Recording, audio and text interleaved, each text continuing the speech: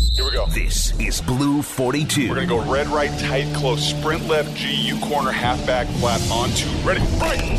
Now here's your hosts, Danny O'Neill and Paul Gallant. Blue 42! Blue 42!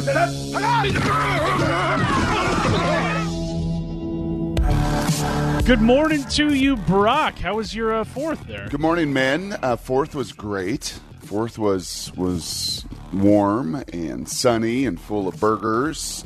I had an elk bacon burger I made. My buddy here in town had given me some of his elk meat, and so it was a good little time for the Huard family and some friends. You guys? Was the burger itself elk bacon, or was the bacon on the burger elk? No, it was wrapped. Whoever the meat butcher is, the put together of that, made a nice little mix of elk and bacon, and it was, I'm not gonna lie, it's pretty delicious. Brock, how many hot dogs? I'm 76 and a half? No. That guy is Secretariat, man. I'm waiting for Dave Grosby to tweet later in life about Joey Chestnut's distancing of his That's my hot dog. favorite thing about the Triple Crown season is seeing Gross's tweets about how fast Secretariat would have lapped whatever, Smarty Jones won by 22 horses lengths, whatever. Joey Chestnut would have won by 26 Nathan's famous dogs. Oh, insanity. Well, Brock, sorry to harsh your mellow here with question number one, but with JT Tuimoloau's departure to Ohio State, choosing them yesterday over UW, USC, and Oregon, we want to know here with question one, what does another five-star departure leaving the Pac-12 backyard mean for the Pac-12? Well, I'm glad you kind of frame it that way because that's how I first look at it. Obviously, this is a huge loss and there's a trickle-down effect, but most importantly, it is for the brand of the Pac-12. It is yet another West Coast kid. He joins Stillicum's Mecca, and I'm not going to try to pronounce his last name. Can you see, Ryan? It's like a Buka or something? Yeah, He's a five-star receiver. Yes. So in this class, both of those kids were in the same class as my nephew, Sam Huard. So 3 5-star recruits from the state of Washington, from Western Washington, all played their high school football within an hour of the University of Washington or less. And all 3 of those guys, 2 of those 3, end up leaving to Ohio State. So it's first and foremost, I think a stain on the brand of the conference that the West Coast kids leave the conference and leave for the Big Ten. Number 2, it obviously hurts Jimmy Lake. And number 3, these are elite difference makers. They played with my nephew with Tracy Ford's program and the 7-on-7, the elite of the elite. They're the big-time guys. They're going to make a difference. Emeka already did. Watched him in Ohio State's spring game. He's going to be a piece of the most talented receiver crew in America. And you don't get kids like JT from the state of Washington very often. 6'5", 285, defensive end, pass rusher, tight end, unbelievable athlete. Those guys do not grow on trees. They don't even come in every recruiting class. Sometimes it's 2, 3, 4 years in a cycle before you see someone of his talent. So then the last trickle down is ultimately on the field. If you have Emeka and you have JT and you travel to Ann Arbor, both those guys, as Huskies, would play this year, would help, would contribute to a team that's already predicted to win 9 games. So, it's a bummer, as you said, harshing my buzz all the way around. What's it going to take to keep some of these guys? You got to win big. You got to win. Yeah, Mike, sorry. You got to win big. Both of them, I think, have said that publicly. I know that they've shared that privately. I want to play for a national championship. When they make that call to Jimmy Lake, that's ultimately what they're going to say. And unfortunately, right now, Jimmy and Mario and Clay and the rest of them out west, Chip, can't say. Oh, I can't forget your guy at Arizona either, Jed. They can't say back to those. They can't say back to those guys. What do you mean? You play for national championships when you come here, because that's just not been the case for a decade in these players' lifetimes, Mike. For these players playing high school football right now, over the last 10 years, as they've been football players, what have they known? They've known Alabama, they've known Clemson, they've known Ohio State, they've known Oklahoma. They've known those big brands, largely LSU, dominating what they've watched, winning national titles. And until you win national titles, you will lose guys. And it can be done. It happened in the 2000s with Pete Carroll on the West Coast. And in fact, if you can do it and get on that stage, then guess what you can do? You can go to Texas. You can go to Louisiana. You can go to Florida. You can cast your net like Pete Carroll did in the 2000s across the country. So that's end game, ball game. You've got to get to the national titles games, and ultimately got to be winners on that stage. Do you think the Huskies' OKG recruiting philosophy can still work in 2021?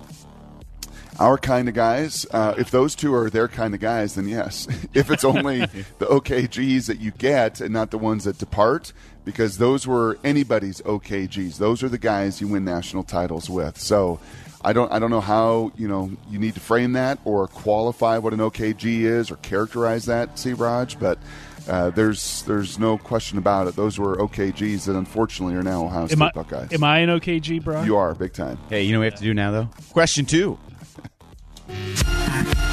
Brock, which veteran free agent would be a bigger help to the Seahawks in 2021, KJ Wright or Richard Sherman?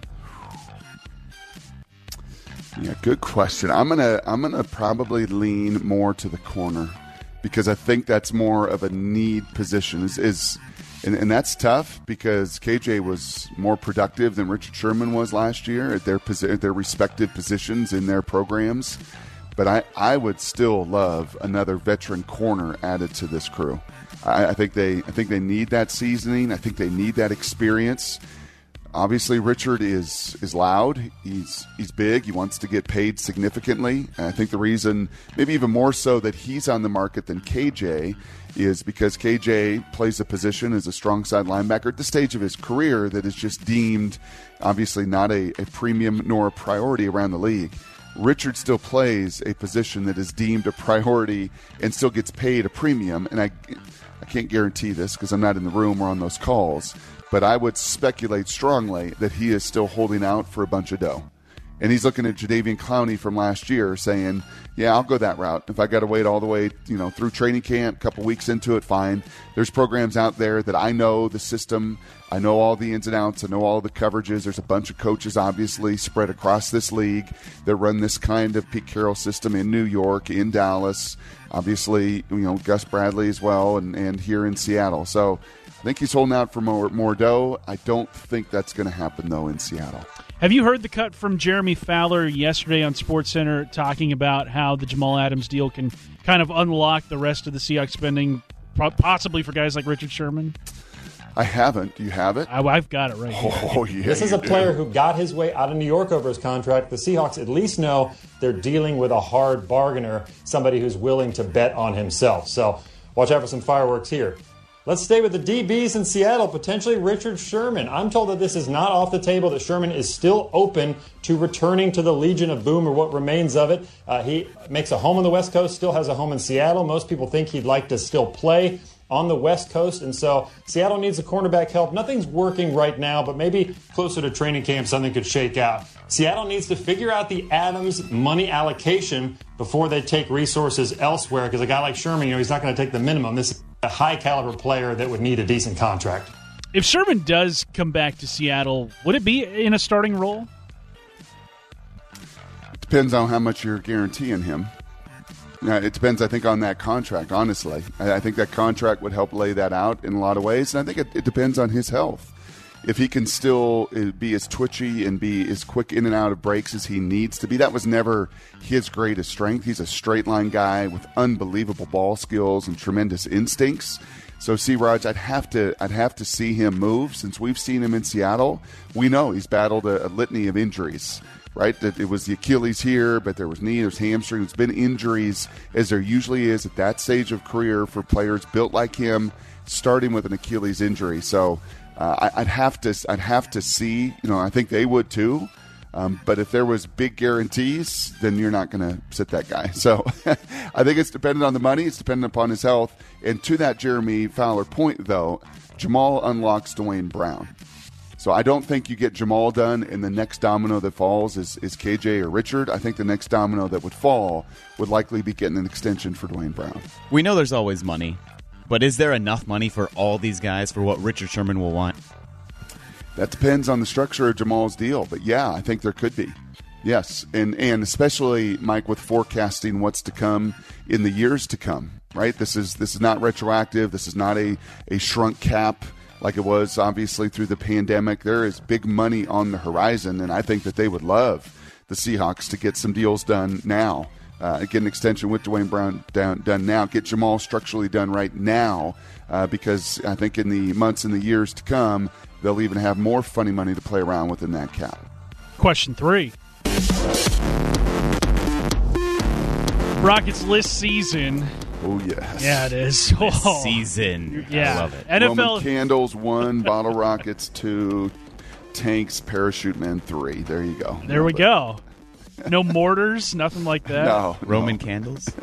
By the That's on way, there. are you Yes. glad to be on the air on July 5th and not have to hear Mike Salk rant about how fireworks are the worst thing ever? Thank you, Yeah. Lord. Thank you that it was a Sunday and that he was out last week, too. Didn't even have to hear it on the podcast. Beautiful. Maurice Jones-Drew on NFL.com has listed his 32 starting running backs in the NFL. Chris Carson coming in at number 19, not even in the top He's half. never liked him. He is not. No. Maurice Jones-Drew has never been a fan of Chris Carson's because I remember in list seasons in July in previous years, he has never had Carson a top 10 running back. Well, do you think Chris Carson is a top half of the NFL starting running back? Yes, he's absolutely a top half. Talent-wise, he's a top 10. Unfortunately, durability-wise, availability-wise, fumbleability-wise, pass catching ability-wise, some of those other aspects that the elite guys have right now, he's not that guy. He's not Kamara. He's not Christian McCaffrey. He's not some of those, just three-down guys, incredibly elusive.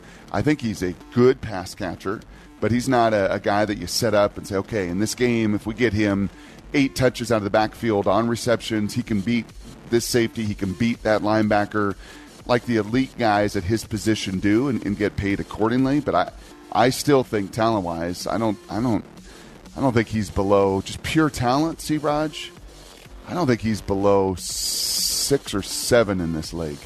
But he's at 19 because Maurice Jones-Drew is a former running back in this league who fought to be a durable guy as much as he could and be a 3-down guy as much as he could. I think always leans towards those guys rather than the battering rams that are Chris Carson. Well, we've seen a lot about what Shane Waldron's offense could do. All these receivers are excited. The tight ends are excited. What can Chris Carson do in a Shane Waldron offense? Should be pretty good for him. There's going to be a lot of screen. There's going to be a lot of one cut. Here it is. Feel that outside zone run. Put that foot in the ground and get 230 going downhill. I mean, it really, obviously, Todd Gurley became a borderline Hall of Famer. I don't think he's there. If Terrell Davis got there, at least it's a borderline conversation in those 2, 3, 4 years where Gurley was unbelievable in L.A.